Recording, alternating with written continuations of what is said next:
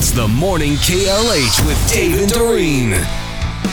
So the other day we had that story about how much people consume on Thanksgiving.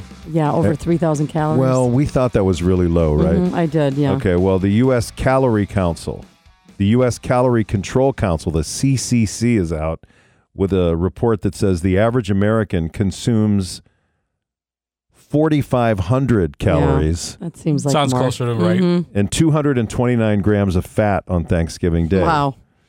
And it says, remember, the recommended daily caloric intake for an average person is 2,000 calories a day. A typical adult needs to spend 10 hours at a steady pace on a treadmill to burn off an average Thanksgiving meal.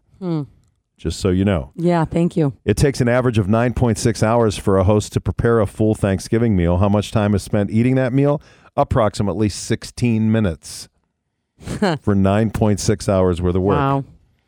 The average turkey alive and walking around back in 1960 weighed 17 pounds.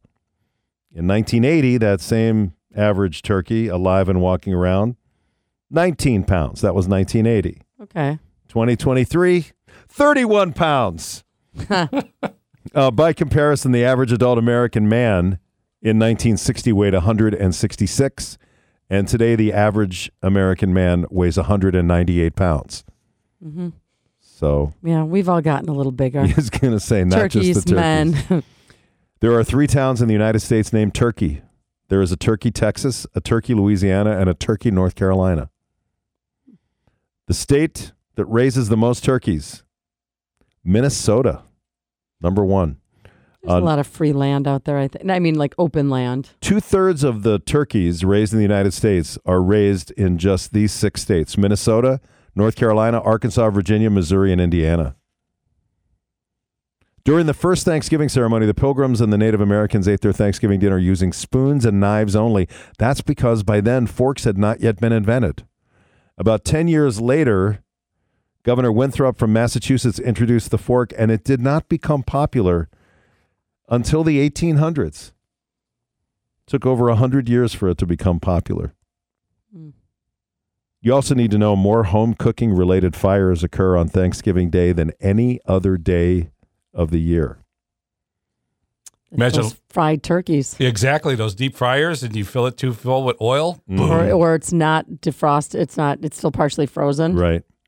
And according to the U.S. National Archives, the first federal Congress passed a resolution in 1789 requesting then U.S. President George Washington name a national Thanksgiving Day. The president at that time, this is 1789, proclaimed November 26th as the day of public Thanksgiving. Although subsequent presidents also proclaimed national Thanksgiving days, the holidays fell on different days and months. But in 1863, President Abraham Lincoln proclaimed that Thanksgiving would be held on every last Thursday of November each and every year. And since some Novembers had 5 Thursdays, the Congress and Senate made a new resolution in 1941 aimed at removing the confusion. So then, at that time, Roosevelt, who was president, proclaimed the 4th Thursday of every November as the National Thanksgiving Day. And by the way, the idea of setting it in stone, which President Lincoln did, was at the prompting of Sarah Hale.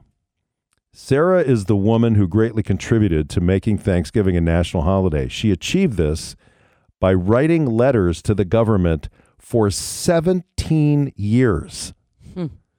Prior to Abe Lincoln becoming president, she was writing everybody wanting to proclaim Thanksgiving Day a national holiday.